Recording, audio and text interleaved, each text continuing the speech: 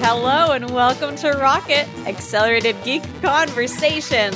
This episode is brought to you by Squarespace and Casper. Two brands that love us and will continue to love us even after this episode is over.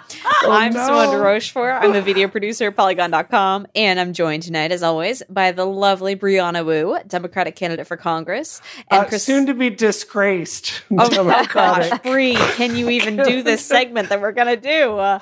I take risks. That's true. That's what makes you a good leader. And senior cloud developer advocate, Christina Warren. I'm excited, and Christina's just happy to be here. I'm just happy to be here. I'm not in any way worried about my career, my livelihood. No, I mean, I'm so excited. So here's the thing: if you'll listen to us talk about tech for 40 minutes, we will get to the filthiest episode of Rocket. Until then, it's going to be above board. And it's going to be wonderful. Right. And then once all these cool Apple chip rumors out of the way, and the senseless tragedies are out of the way, and the financial advertiser or sponsorship is out of the way, then my friends, we will party. Put your children to bed. Yes. Just we'll do it put first. There will be a warning. Don't worry. I'll put an audio warning in there. Wow. So in the meantime, let's get down to brass tacks. Let's get to that hard news. Mark Gurman over at Bloomberg reported this week that Apple, maybe by 2020, could be manufacturing its own chips for the Mac line, which would put the iPhone, the iPad, and all the Macs on the same sort of system rather than being on Intel chips, which MacBooks and Macs are on now. And that would change a lot of things, obviously, because Intel is on its own cycle of producing chips, which is something that we've talked about before on the show when we remarked that it was sad that certain Mac products were launching without the latest chip because this two different huge companies trying to work together. But yes, so the rumor is that to unite the iOS and macOS devices more cleanly, Apple might be producing its own chips. What do we all think? I think if you talk to 2014 Brianna, she would be very angry about this because, really? Like Maya is something that you would have to completely rewrite it to get to work on, Apple's, basically A9 or whatever it's going to be at that point chip. There's a lot of software I have that could not run on this. I think today, if we're really being honest about the state of the Mac, if we're just really being honest, the professional market has been neglected for so long that I think that most of the focus for development is really on iPad and iOS. So I think for most users, this is actually going to result in better software being brought to the Mac. And the transition is going to be rough. It was rough when we moved from Cocoa, but I think this is something that sadly makes sense. And I think it speaks to kind of the neglect we've had of the Mac. Yeah, I would actually kind of agree with some of that. I think that I think there'd be some questions around whether or not they could use something like the iMac Pro, and they are still supposed to be giving us a new Mac Pro, although we haven't heard about that in about a year, so who knows? But we're supposed to be getting another Mac Pro, so that Apple has tried to claim that they are still there for professionals. But I do kind of agree that when you look at the direction of the Mac platform, I think that most of us, for better or worse, would agree that it looks a lot more like iOS than it does like the Mac as we have it now. Or I guess it's more fair to say that the future of Apple platforms resembles iOS a lot more than it resembles Mac OS. So would that change things with the professional programs that, say, Bri is using? Like you mentioned, Maya would have to be completely rewritten. Yeah. Are we assuming that those programs will be useful on Macs anymore or usable on Macs? I mean, look, we have a long discussion about chip architecture here, and a lot of it would be hypothetical. I mean, sexy. Right. We could put it through a translation wrapper. I mean, depending on how much it still uses OpenGL. I mean, you could theoretically bring things over to it. There's going to be a performance hit. on a platform where there's already a performance hit. So it's not going to be where the pros are going to go. Do I think Adobe is going to bring over Creative Cloud and just port that over to, Apple's proprietary chips? Yeah, because the iPad, like, it gives them a good excuse, and then you've kind of got parity between the Mac and the iPad versions of Photoshop. But I think like niche stuff like Maya or Nuke or, 3D Max or even, specialized tools I use like Hedis UV, I just don't think that has a feature on Mac. And I just think it's time to accept that, Yeah, because we've talked a lot in the past year or so about how it doesn't feel like the new MacBook Pros are not necessarily catering to that pro audience that they catered to before. Like, that is this another step of not a decline, but a reprioritization, do you think? Yeah. I think that's actually I think reprioritization is actually the perfect way to say it, because I don't think decline is accurate, but I do think reprioritization is. And I think to Bree's point, yeah, like, we're still very hypothetical here. We don't know, how this would work, if they would be creating a translation layer. So, Apple has done this before. A decade ago, in 2005, they announced at WWDC that the Macs were going to be moving from the PowerPC architecture to Intel. And at the time, a lot of diehard Mac fans were very, very upset because Apple had spent the previous decade basically saying, we're better than Intel and this is why, and the G4 chip is this and this and this. And then when push came to shove, those IBM chips, no matter how much better they were theoretically, couldn't deliver the mobile performance, couldn't deliver the core performance, the battery life that you needed to get stuff done. And so Apple moved to Intel. And to do that, they created what was called Rosetta, which was basically a translation layer that allowed developers to bring their PowerPC apps over to Intel. And then they also introduced a universal app platform so that you could write code that would basically run on both sets of processors. And it was really elegant. And I even wrote something a couple of years ago, I think for the 10th anniversary, kind of talking about how well that transition went and the shock of that. So certainly Apple has a history, granted it was a very different Apple at the time, of being able to maintain that transition.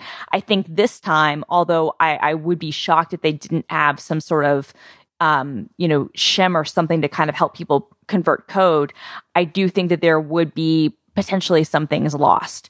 And I think that it would be potentially harder for developers.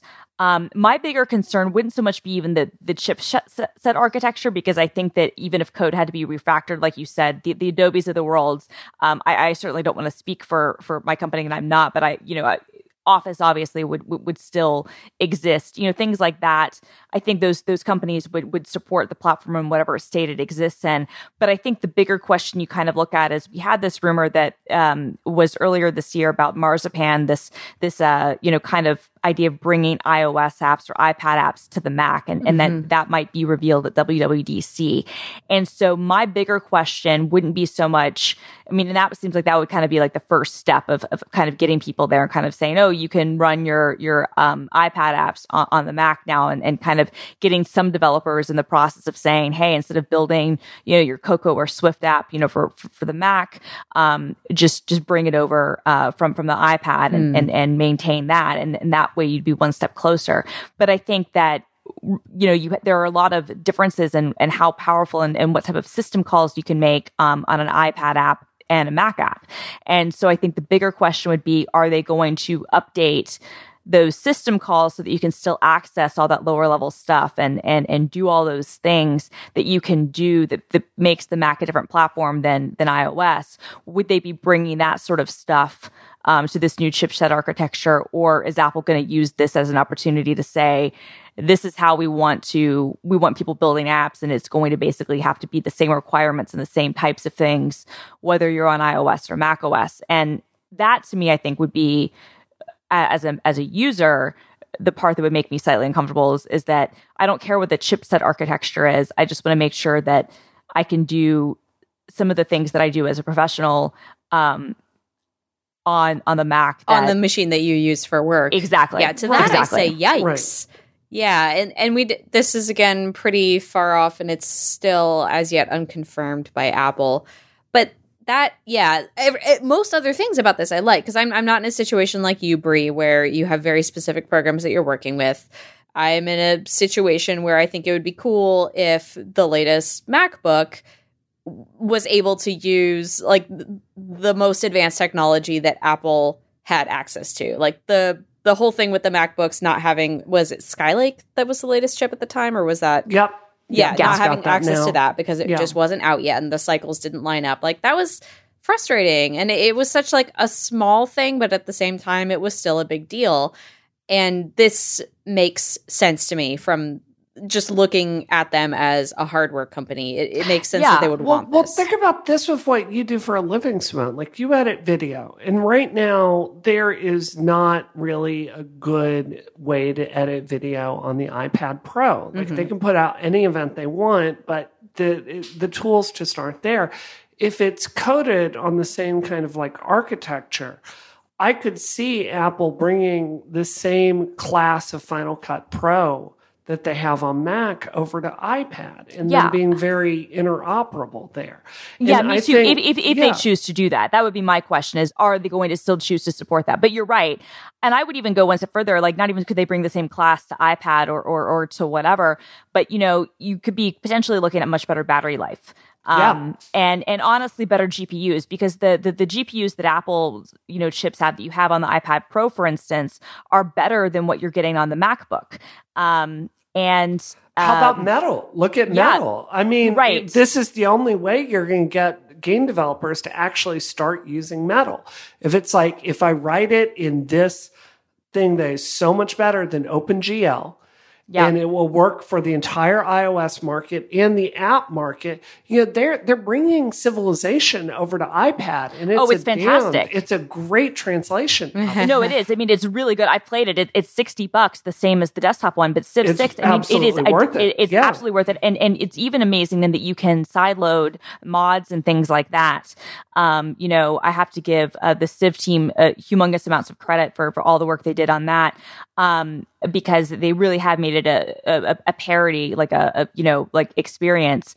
But I think to your point, Simone, I mean, I would be, I don't want to alarm anybody, but I guess the reason I point out, like, I would want to make sure that they're still letting these apps be as powerful as they can. Yes. When I use a Mac and when I use an iPad, I have a different experience. And no matter how close Apple tries to make it, they are still a different experience. And I don't want to be limited in the way that I'm limited on the iPad when I'm on a Mac. I don't care what chip it's running. But I don't want my apps I want to be able to have, multiple things running in the background. I want to be able to have headless services. I want to be able to have stuff auto start. I want to be able to do scripting. There's a lot of stuff I want to do, and I don't want to get rid of that. So, that would be my only kind of like silent plea would be change to whatever chip you want. Some developers might not follow you because they don't feel like that there's enough investment there, but let, at least on the desktop, if not on the tablet, let people differentiate, between what stuff they have access to and what they don't. This is interesting. I feel like we're a lot less excited about this than I assumed that we would be reading the Bloomberg story. Excited? I mean, you're essentially looking at the death of all game development on the Mac. That's an overstatement. But do you know what I mean? Like now, I mean, I kind of disagree with that, Brie. I kind of feel like this might be the only thing that would actually bring game development to the Mac. You're getting a trade-off. Okay, so look at Tomb Raider, the last Tomb Raider 2013, one of the best games ever made. Right now, that's on Mac. If you think someone's going to go and port that over to Apple's architecture, that is a huge undertaking, right? That's a very low probability. But then if you're looking at really saying, look, if you go into Swift, if you work with Metal, these are the platforms you'll have access to. Mac, iPad, iPhone, Apple TV, all running the same thing, all using the same technology. This is a translation that will give you a lot of market share. I think that's an easier sell. So I think you're you're really kind of jettisoning the old school to game development and kind of saying this is Apple from now on. And I think it's a trade-off that if I were still developing games would be a huge pain in the butt for me, but I think it's the right move, if that makes sense. Yeah. All right. This episode of Rocket is brought to you by Squarespace. Yes! Make your next move with Squarespace. Squarespace lets you easily create a website for your next idea with a unique domain, award-winning templates, and more. Maybe you want to create an online store, or maybe you're creating a portfolio. Maybe you're creating a blog. Squarespace is an all-in-one platform that lets you do just that. And you don't have to install anything. You don't have to worry about patches. You don't have to worry about upgrades. You don't need them. Squarespace has it covered. And they also have award-winning 24/7 customer support if you run into any speed bumps along the way. They also let you quickly and easily grab a unique domain name. Solidify your brand in the online. That is what I'm telling you. Buy a website for your baby. It'll be important someday. And also, all of their award-winning templates are beautifully designed for you to show off your baby and your great ideas. I love my Squarespace website. I'm trying not to redesign it because it looks fine, but I love designing it so much. And I have a new... This is your baby! I know, it is my baby. You can make a baby to show off your baby. That's what a website is. I don't know why I'm so hung up on this, like, making a website for your baby thing, but, like, seriously, hop on that domain name, y'all. You don't want anyone else. You want those other babies to snap it up. Squarespace.com is what I say to that. Anyway, Squarespace plans start at just $12 a month, but you can start a trial with no credit card required by going to squarespace.com/rocket. And when you decide to sign up, use the offer code ROCKET to get 10% off your first purchase of a website or domain and to show your support for Rocket. So once again, that is squarespace.com. That's space, the word space, not space like a space, like pressing spacebar. Don't do that. Just square, and then space.com/rocket, and the code ROCKET at checkout after you do your trial, after you build your beautiful baby website. Then you use that offer code ROCKET to get 10% off your first purchase, and you live a beautiful, happy life with your new website. Thanks, Squarespace, for your support of Rocket and Relay FM. We love them. They're so good. Great. This next topic isn't great, though. No, it's complicated. Yeah, it's gonna be a doozy. So yesterday, actually, Tuesday in April, there was a shooting at YouTube's headquarters in San Bruno. A woman shooter who entered the security-less buildings and injured 3 people before taking her own life.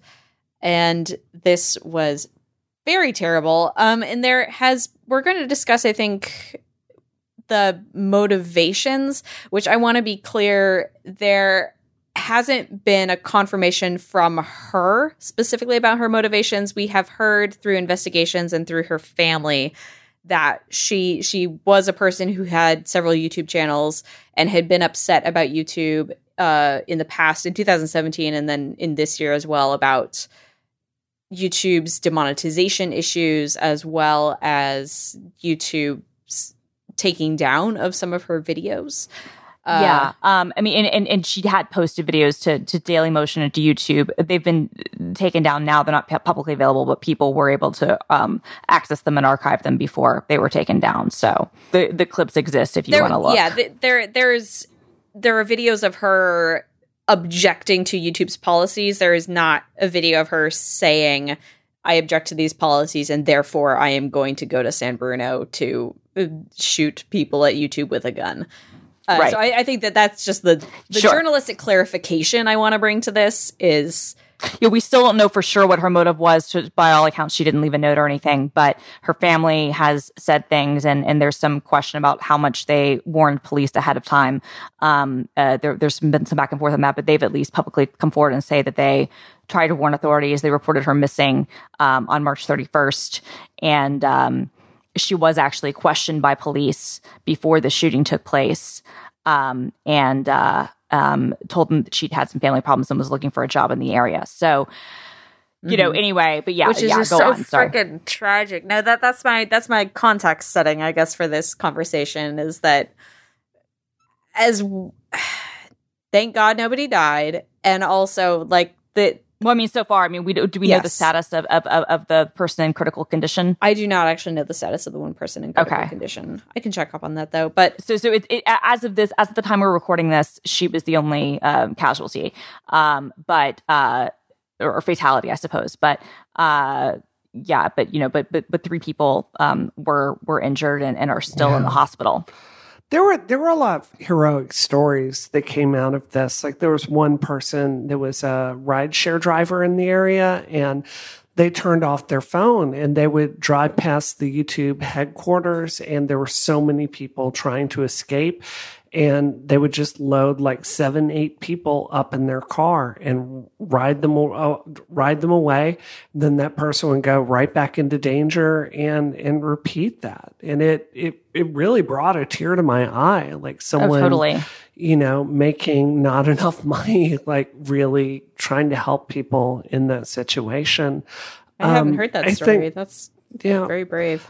I mean, obviously the story is not about any of us, but, you know, I know a lot of people that work at Google and on the YouTube team. And I'm not a parent. So when, you know, school shootings happen, they're tragic. But when you're hearing about people in tech, like experiencing this, this onslaught of shootings is terrifying for all of us. But this was, I mean, I had to go give a speech immediately afterwards, and it was really hard to not cry like doing it, you know? No, totally. I mean, I was at work when it happened, and I saw a tweet from a former colleague of mine who works at YouTube, and their tweet was one of the first ones that kind of let people know what happened, and, you know, was relieved that when they said that they were okay, but also, you know, checking Facebook and checking other things to see my other friends who work at YouTube to see their status, you know, and like you, I'm not a parent, and obvious. So it's, I mean, not to say that it's any different because it's always terrible when it happens, but I think that for all of us, when we're in kind of an industry where we have a personal connection potentially to some of the people impacted, like it makes it that much, you know, more serious. I mean, like for me, I mean, obviously I worked at a tech company where our security policies are likely very similar to Google's and or, you know, YouTube's. And so, you know, you start to think about a lot of those things, and you start to think about the wide open spaces and whatnot, and how it could just as easily happen at any other, you know, big campus of a tech company or of any company, frankly. You know, I have to say, the last time I did Bloomberg, I was stunned at the level of security I had to go through. Bloomberg is serious. To go up and go on camera. Like, I have visited military bases. I have met with elite people in office in DC, you know, in like Russell Building, and Bloomberg was 10 times the security. And it's utterly reasonable, because this is kind of where this is the environment we're in. So I feel like if you log on to Twitter, like there's so many discussions about like gun violence and how to go forward on this. I think before we do that, I kind of want to unpack some of the complexities of this story, if it's okay with you guys. Please do. Like, I mean, one of the places I'd like to start is I think it's notable that a lot of the times when these things happen, there seems to be a white nationalist like aspect to it. You know, by all indications, that doesn't really seem to be the fact here. Even though the right has tried to say this was a transgender woman, that doesn't seem to be true.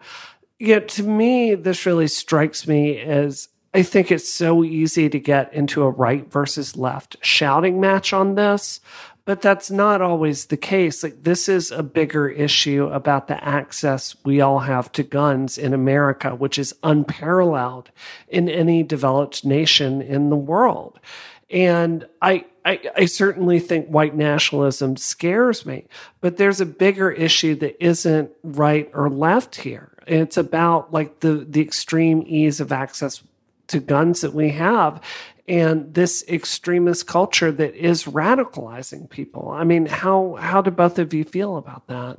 I 100%, like, even putting aside my feelings on gun control, which are, of course, that it should not be so darn easy to get them.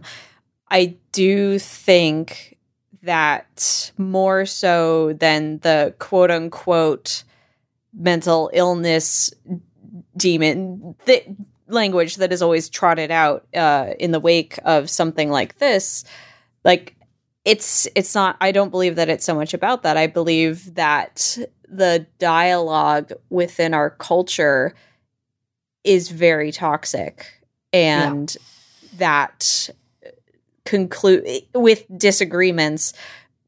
There are that our language pushes us to reach more extreme, more violent conclusions sooner rather than later, as compared to other points in my life. It feels like conversations are more fraught and angrier. Yeah, I would agree with that. I would also say that, and I said this on my Facebook page, and then a war broke out in the comments, which is regrettable, but whatever. I saw that. Which was regrettable, but whatever. I almost stepped in and closed things down, and I was like, I have work. I don't have time to deal with people having flame wars in the comments on my Facebook page. I posted what I posted and whatever. But, when we talk about gun reform, and I'm obviously in favor of gun reform too, for me, it's not so much that gun reform would have meant that this incident didn't take place, because by all accounts, this is not like Parkland, where there were multiple people who'd reported violent things from this. Apparently, the family was worried. The family apparently did try to warn people, but they didn't know.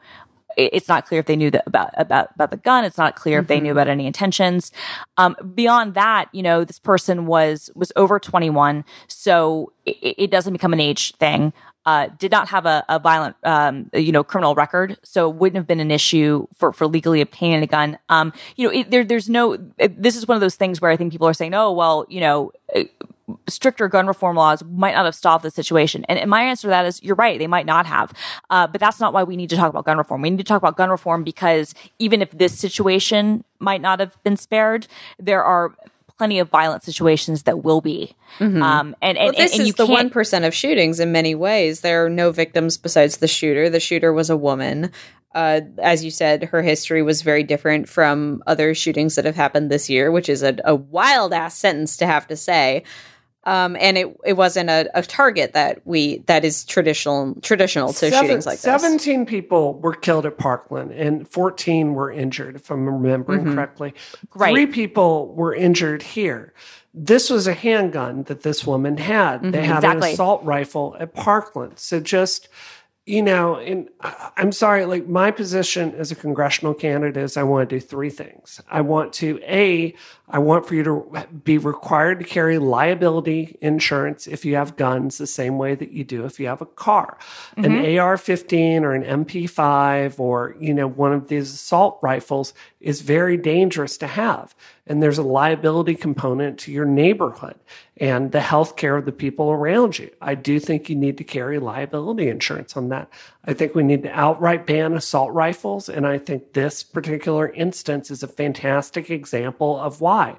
This woman had a handgun, and we're talking about 3 injuries and not 17 deaths. That matters a lot. Yeah. No, I agree with you. I'm just saying that I think some people have tried to shut this down and say, oh, well, this wouldn't have been prevented if laws were stricter. And look, maybe this incident wouldn't have been, but that doesn't mean that others won't be. And so you can't, to me, I don't want to say, well, just because we're not going to be able to stop every violent act, period. But we can do a better job than we do. But to your point, Simone, about how, people are much quicker to go into violence. I mean, one of the things I kind of want to just talk about with this, and the reason I kind of suggested this topic, not just because it impacts, I think the tech community and it opens up a lot of questions. I haven't done my research on this, but to my knowledge, this is one of the only, I think there have been suicides on campus before, but this is one of the only times I can think of that a tech company or a public company in general, people have shown up, and gone, shooting, especially indiscriminately. There was an incident in Atlanta, a day trader, and it was a different sort of scenario. It was a spree shooting, in 2000, I want to say, a man first he murdered his family, then he murdered a bunch of other people. And it was definitely a spree shooting. And I'm pretty sure he used a handgun, but, that was nearly 20 years ago. This is really rare in that we haven't seen this come to companies like this before, which I think opens up some interesting discussions. But the other thing we want to talk about is the potential motive, the presumed motive, which is the demonetization efforts. And the reason I wanted to bring this up, and I want to be very clear, in no way do I think that anyone who ever vlogged or did a video or wrote anything about or contributed to the rhetoric around the adpocalypse or the YouTube demonetization strategy, in no way am I saying that any of those people are in any way responsible, because obviously they're not. This is somebody who clearly was disturbed and had issues and did something really terrible. But I do think that it is worth acknowledging that on this woman's webpage, before it was kind of taken down, she had links to her own videos and she had links to videos that were railing against YouTube for the demonetization stuff, and that she was using some of that similar language. And so the discussion I kind of wanted to have with you guys, because I don't know really how I feel about this, is that I think that we have to acknowledge, all of us, and I'm including Rocket with this, I'm certainly including myself with this, is we have to acknowledge that the language that we use, especially when we get heated and argumentative about different things, can have an impact whether we intend it to or not. We're helping shape the opinions of other people. You see this a lot, I think, with the alt-right and with some of the stuff that happened in Charleston. You certainly saw it with the person the guy that stormed Cosmic Pizza, and with the gun because of what he'd read on Reddit about Pizzagate. I think that it becomes, we need to have a discussion about how the rhetoric that we have, especially when it's charged in one direction or another, can have. Again, that's not to say that it's anybody's fault or that it's in any way responsible, but I do think that it becomes kind of an interesting discussion point that, our kind of culture, which is for better or worse, and frankly, I think worse, much more combative and much more antagonistic, means that people who are unwell and have access to things like firearms can sometimes be so swayed by our opinions that terrible things happen as a result.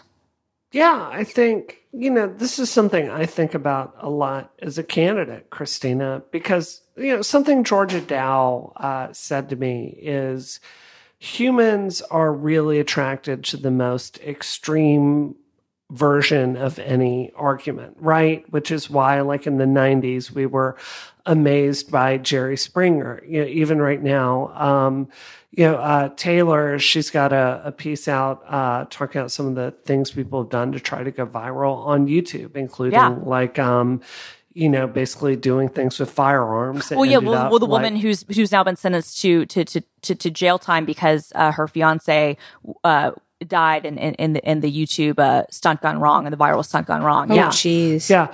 So and this is something I think about a lot, because for me as a candidate, I'm always trying to position myself authentically, right? Like I couldn't be that kind of scripted politician if I tried. But you're right. It does reward you for going out there and giving a really passionate, hard-nosed attack against Facebook. That's good for you. Do you know what I mean? It's what the culture rewards. And I can't pretend that system doesn't exist. And I'm not even saying things I don't genuinely believe. But I do think you're right that we're constantly being pushed towards a bigger extreme that is not necessarily beneficial to the culture. Mm-hmm.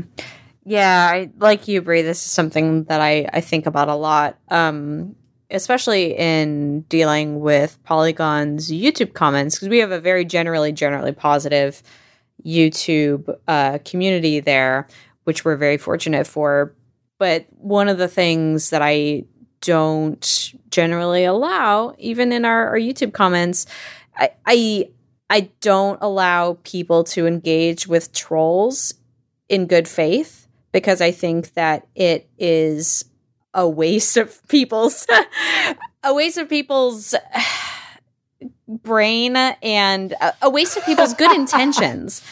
Yeah. And it really bothers me. And I've been meaning to find a way to like talk about it with people because, you know, you will see a very obvious troll come in and say something about quote unquote SJWs or something, like very clearly like coming in with a bad faith argument just for the sake of like starting something, and people with good intentions trying to engage and genuinely argue back with that. And I just like, nope. Those threads are gone. I'm sorry. Like I do not allow people to use their goodness to argue with like the agents of chaos who exist on the internet. And I wish that what I hope for the continuation of our online discourse is that we can take this tactic of when we see like a very, very extreme language and extreme positions,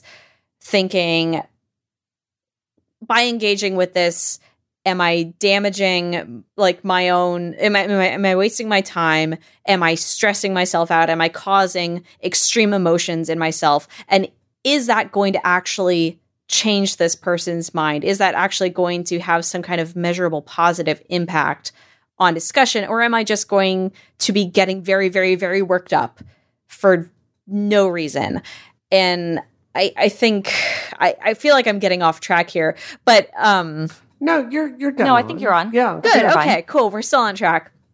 Yeah, it's just I feel like the internet presents us with so many opportunities to encounter very unyielding extreme opinions, which may be in good faith, or they may be, again, agents of chaos just trolling out there. And we need to be better about separating ourselves from that and about engaging in a self-preserving way, if that makes sense. Something I found is I got in so much trouble with the kind of, I guess you'd call it the SJW community for having a lunch with Brad Wardell, who was a not great guy at GDC a few years ago.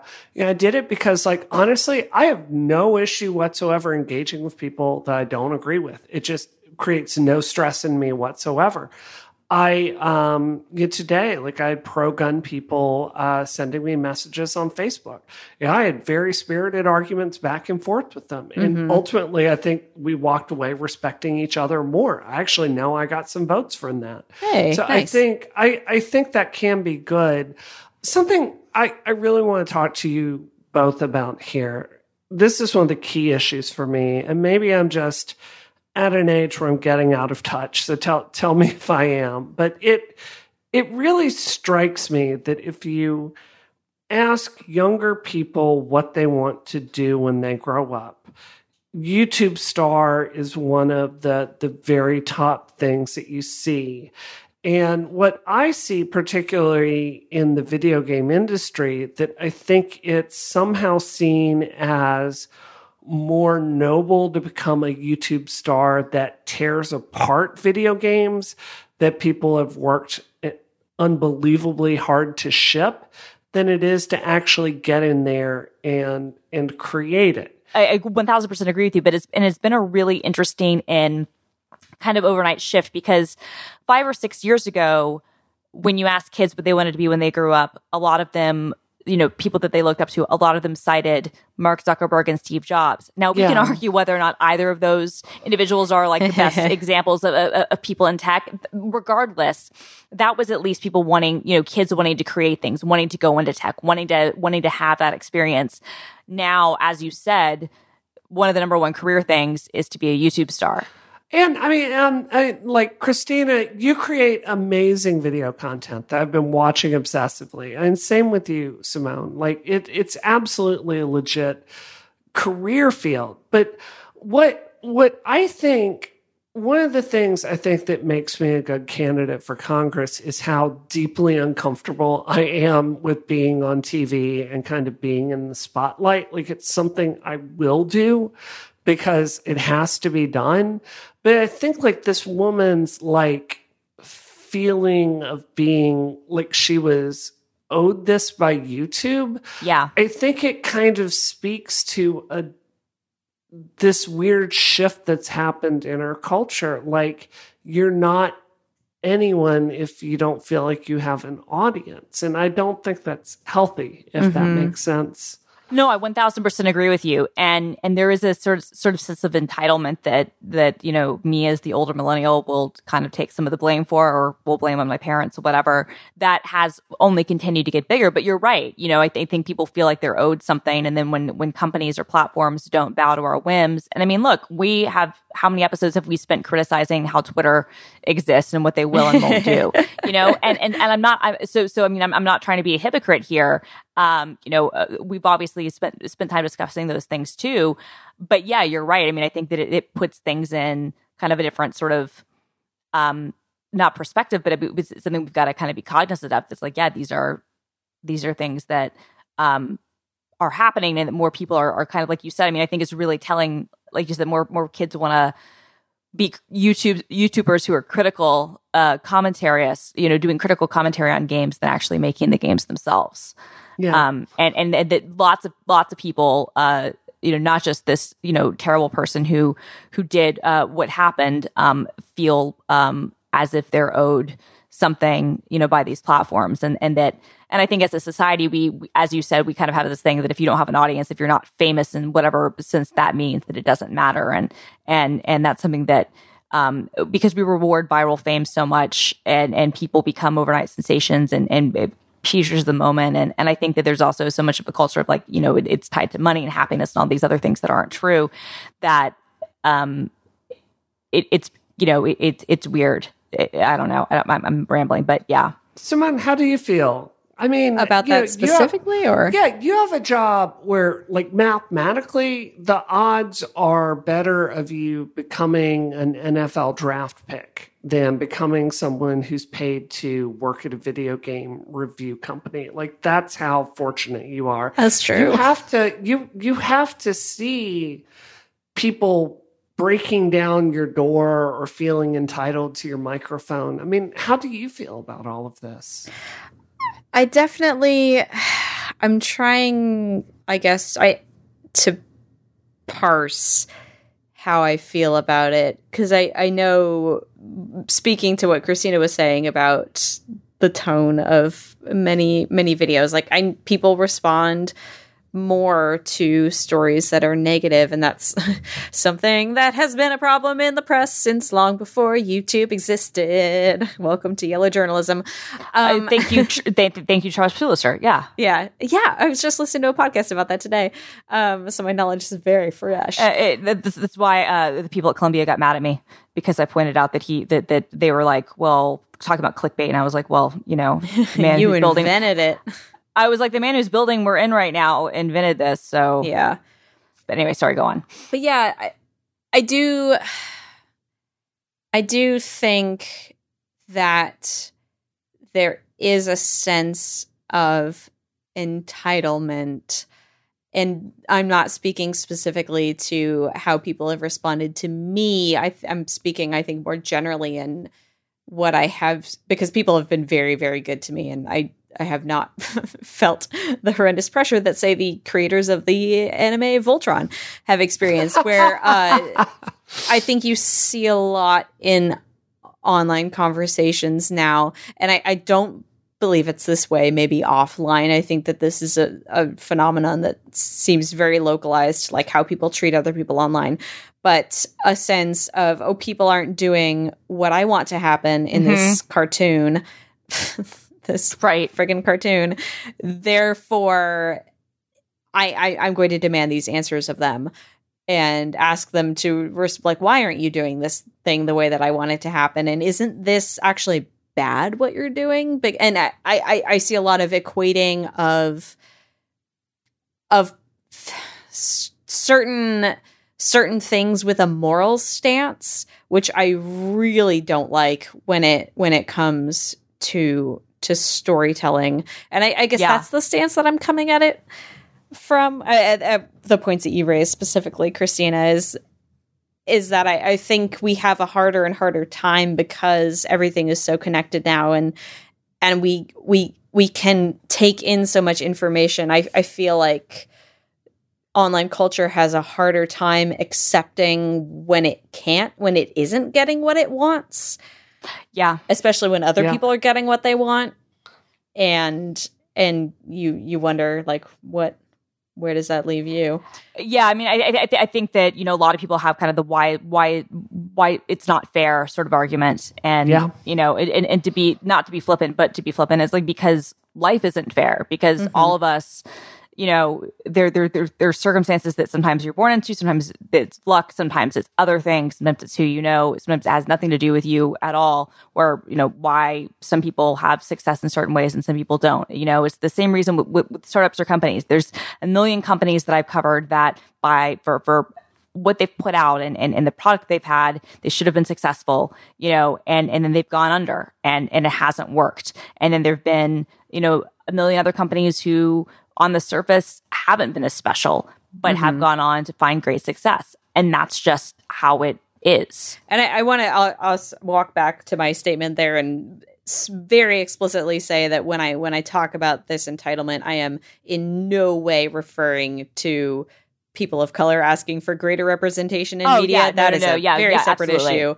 No, that's not entitlement. Totally justified also. Well, no, that's not entitlement. Yeah, I just wanted to click, because I'm being very vague, because I'm talking about like silly fandom garbage, and I do not count that as silly fandom garbage. So I just want to make that clear to the listeners. Yeah, well, I want to make that clear as well, because I 1000% agree with you. And in fact, I want, you know, people of color and people who are in minority groups to call out when they're not being represented more. But yeah, but do you even find, like, I found this when I was at Mashable, more when I was at Gizmodo, probably because the commenter kind of community around Gizmodo and around all the you know, artists formerly known as Gawker Properties is what it is. That, you know, but also I think I want this to be your last thought on the issue, because we're going to move into our ridiculous section. Awesome. But what I was going to say, because I wanted your take on this, like, I would find that, you know, we would write things or do videos or take a certain stance. And you would see this a lot, sometimes with the IO9 stuff and the fandom things, but I would even see it with tech reviews where, you know, people would almost be like, why didn't you cover this? I don't agree with this point of view, so I'm going to criticize you and insist that you only write about things from this perspective. And I don't know when that shifted. I don't know if it was kind of, you know, with the introduction of blogs or what, but I feel like there probably have been times in my career where I've looked at feedback and have said, oh, okay, well, you know, this is what the audience wants. And I don't think I've ever changed my opinion, but become cognizant of that. And there are also probably, frankly, I know there have been times where I've just then immediately tried to troll that specific audience by writing things specifically to, you know, inflame them, which is not cool, but it is what it is. And I'm not claiming I'm a mature person. But have you ever felt that, especially with some of your video things, where you almost feel like, you know, you have a great audience, but you almost feel like I'm beholden to, you know, fulfilling their needs because obviously they're why you're able to do what you do? I think I see that more when I read the comments on Polygon.com, specifically on articles such as, say, Julia's articles, where people are like, why are you writing about YouTube? Mm-hmm. I have had to stop reading the comments on her articles because people are jerks. Yeah, we used to get that on Mashable when we started shifting what we would cover. This is this site. Why are you writing about this? Well, yeah, I'm sorry. We're covering YouTube because it's a huge cultural touchstone. We're talking about like a horrible tragedy that happened to YouTube right now. And YouTube is the main form of entertainment for many, many, many people. And people are clicking on those articles and reading those articles. And just because some people don't want to read about YouTube and are very vocal about saying that they don't care to read about YouTube, doesn't mean that it doesn't deserve to be covered. Oh my goodness. It's so annoying. So anyway.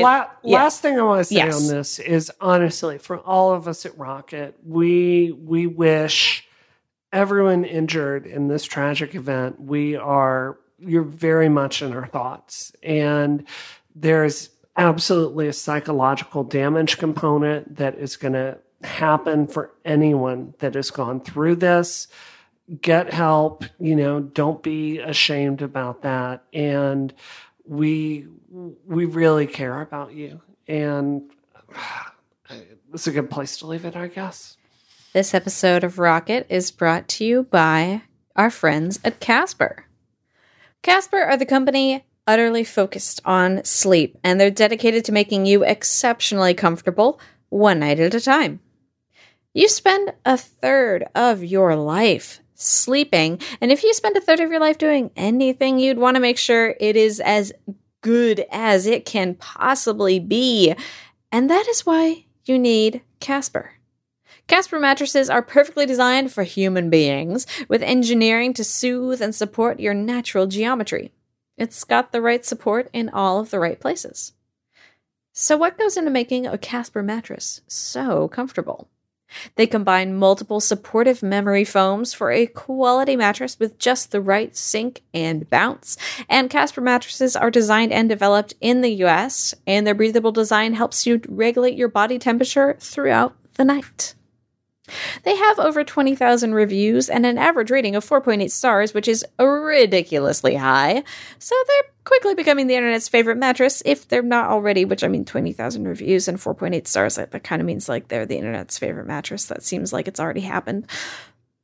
Well, if you are interested in trying a Casper mattress, Sleep Like Simone, I think, is going to be their new tagline. Sleep Like Simone on a Casper.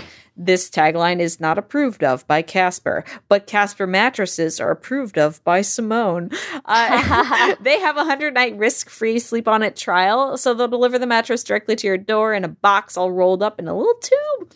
And you can try it out. 100 nights, boom, sleep on it, decide if you like it. If for any reason you don't love it, they have a hassle-free return policy. Or you could keep the mattress and continue sleeping like Simone. It's still so cozy. What, has it been 2 years now since I've gotten mine? I haven't spilled on it recently because I succumbed to that temptation of being like, oh, it's so like supple. I'm going to balance a mug of water on it and then I'll like stand up or like roll over or something and knock it with my foolish hands and then I regret. But anyway, the mattress. Enough about my foolishness. I love my freaking mattress. Sleep Like Simone. It's like sitting on a marshmallow, but like one that is supple and firm at the same time. It's got that balance of supple and firm. You can get $50 towards select mattresses by visiting casper.com/rocket and using rocket at checkout. Terms and conditions apply. Again, that is casper.com/rocket and use that offer code rocket at checkout to get $50 towards a select mattress. Thank you so much, Casper, for your support of Rocket and Relay FM. I'm ready to end my career, y'all. All right, it's time. Brianna's going to go out in a blaze of glory. I'm so excited. This is such a bad idea. Okay, so we knew if we were going to talk about YouTube this week, we had to really deliver the goods with dessert this week. Mm-hmm. We had to really deliver the goods. So this was my idea. I have copies of Simone's erotic work in front of me. And I have some completely fake quotes, some of which I've made up myself, some of which I've pulled from other authors. And this is how we're going to play this. Christina, I'm going to read you these quotes, and I would like to see if you can decide if they are real Simone de Rochefort quotes. And this is the point where we tell you that you shouldn't. Children do not listen. Children, stop. Stop with the children. Don't let them cover their ears. Unless you're a cool mom. Yeah, unless... Yeah. No, come on. If you're a cool mom in the Amy Poehler, like Mean Girls sense of the world. All right. Okay. Go on. And Simone, please get Jim to amply beep out all the words here because I'm going to read all of this. Okay, here we go. As he read, he dropped his hand to his crotch and casually cupped his envelope. Cupping led to squeezing just because it felt nice and gave his hand something to do. But soon enough, he had resigned himself to the fact that he had been stuck on the same paragraph for a full minute while he groped himself through his sweatpants. Okay, so Christina, do you think that is a Simone quote or not a Simone quote? Based on the way Simone screamed only, I'm going to say yes. I'm sorry, I ruined the game. Ding, ding, ding. Okay. Okay. You got it. Okay, I'm gonna keep it. Christina. Okay, for the next segment, I'm gonna be cool. Yeah, you got to mute yourself because that's how I knew. I'm legitimately gonna turn off my microphone, okay? Because I don't think I can stop the screaming. Okay, here Ashley, it goes. Okay, are you ready? Yep. Ashley was now wearing only brief white panties. By removing her shirt and skirt and by leaning back on the couch, she had signaled her desire.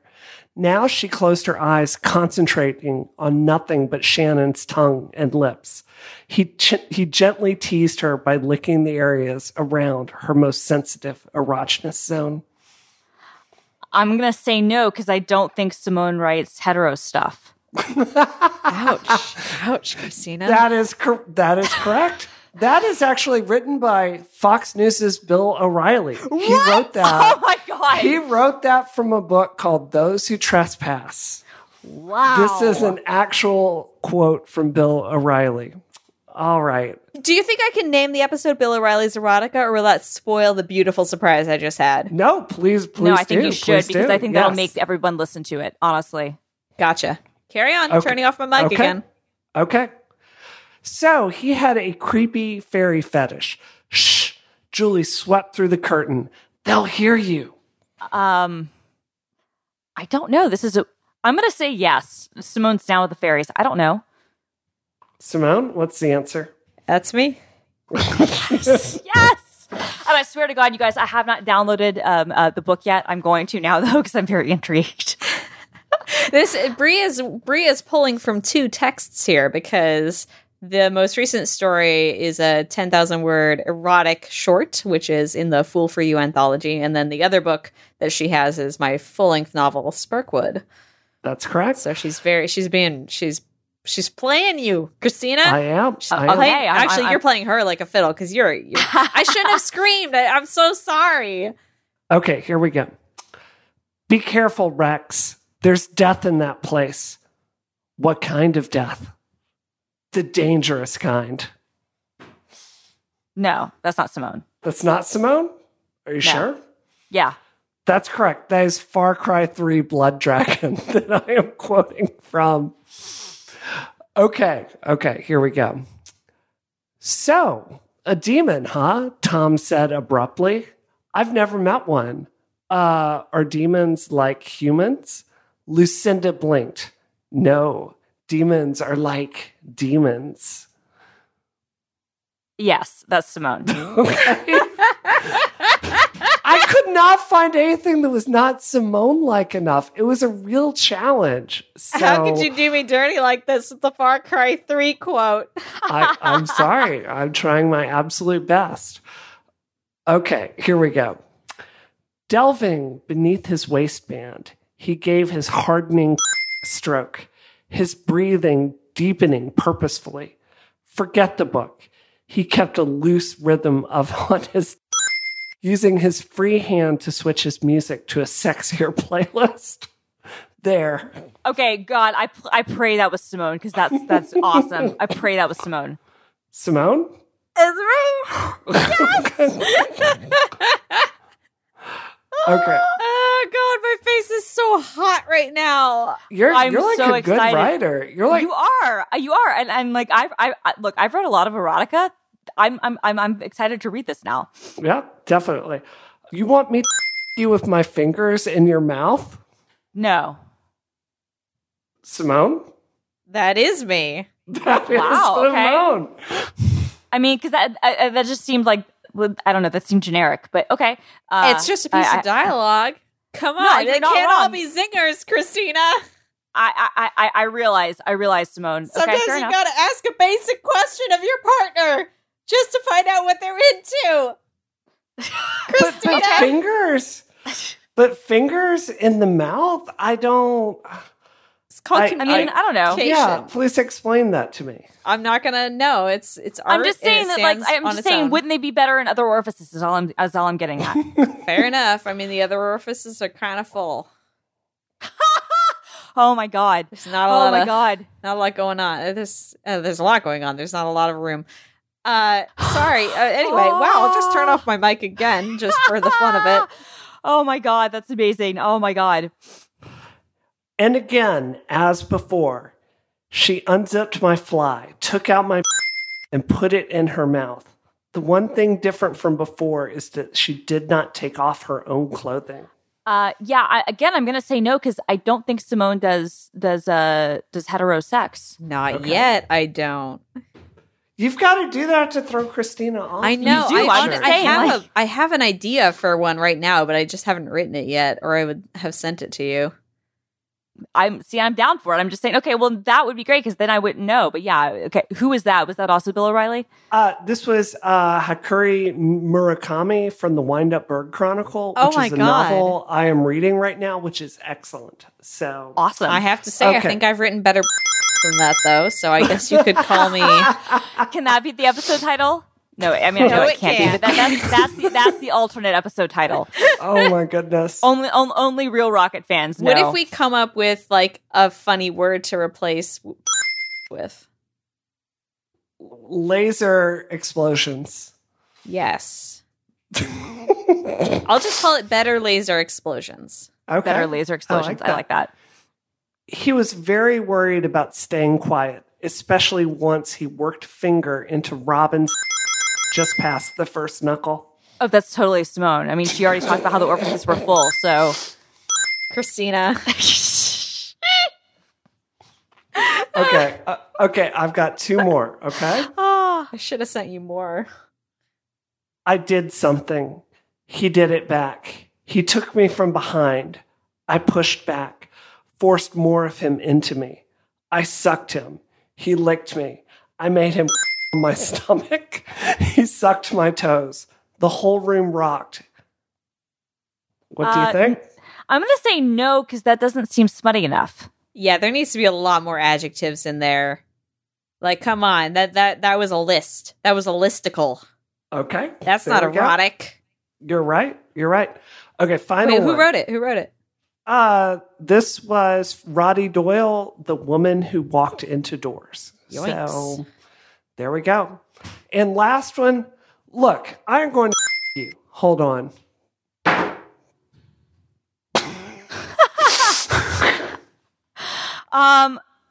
Yeah, sure. Sure, Simone? Simone, yeah, I'm going to say that's Simone. Simone, is that you? I don't actually know. That is you, in fact. What, is it from Sparkwood? I forget. I actually had Frank help me get some of these smutty quotes. So that was you made Frank read my porn. He thought it was hot. So excited. I'm so excited about this. Oh, God. I can't wait to listen to this back and hear all the beeps that Jim is going to have to put into this. So yeah, but also we need to put links to both your new erotic short story and Sparkwood in the show notes. No worries. I'm all over it. Can we maybe like put some like nice soft chimes in there or something? Because like beeps are so harsh. Yeah. So maybe just think some nice soft chimes. How about the Sonic coin? That sounds legal. Yeah, let's do that. Okay, that works. That sounds totally legal. I'm all about it. Christine, I have to give you props. Your porno sensing abilities are, I would say that's uncanny. Like that you guys, impressive. Again, yeah. I've read a lot of AO3. I've read a lot of erotica. Like I read a lot of other things. I've read a lot of Michael Crichton. Yeah. Like, you know. Yeah. What I'm trying to say is I've read a lot of the sex writing. So, Simone, I'm now very interested in reading yours. Thank you. I definitely recommend, if you want my pure sex writing, the Fool for You anthology sure is the way to go, because there's not a lot for me that isn't that going on in there. Some humor and some just boning down with a demon, and it's great. What I love about that book cover is there's no other way to interpret the book cover as anything other than smut. Like, it's just a mask. I love it. But the color for it is just so smutty, and I love it. I just absolutely love it. Thank you. I like the cover too. You have a gift. You have a gift, Simone. Don't let God not let your light shine. Oh, don't worry, my light shines hard and bright. Oh my God, this is so good. Wow, what are you up to this week besides destroying your career here on Rocket? Yeah, well, I will be writing my resignation letter immediately after this. So, serious talk, y'all. In addition to my staff, we have had to bring in some experts to basically go out and work to get signatures to get on the ballot. So we are actually needing to raise money. That's all I'm doing this week. If anyone listening to Rocket would donate to our campaign and help us with that effort, I would deeply appreciate it. You can go to supportbrianna.com. A donation of just as much as $50, it would help us out so much. Yeah, the thing is, we're not getting helped by the Democratic Party because they like having their person in there. And interestingly, when you're trying to primary the Democratic Party, there are a lot of doors that are shut to you. So, trying to figure out how you run for office without getting corporate money and without, the support of the party, to just be honest, it is really a challenge. So if anyone there could give us a hand with that, I would deeply appreciate that. And that's it's also supportbrianna.com. Yep. Oh, you're on top of it. I was going to say it, but you said it first. And then we talked over each other. So I'll say it again, supportbrianna.com. And now you can say it also in a way. Supportbrianna.com. Yes, where I don't talk over you. Christina, what are you up to this week?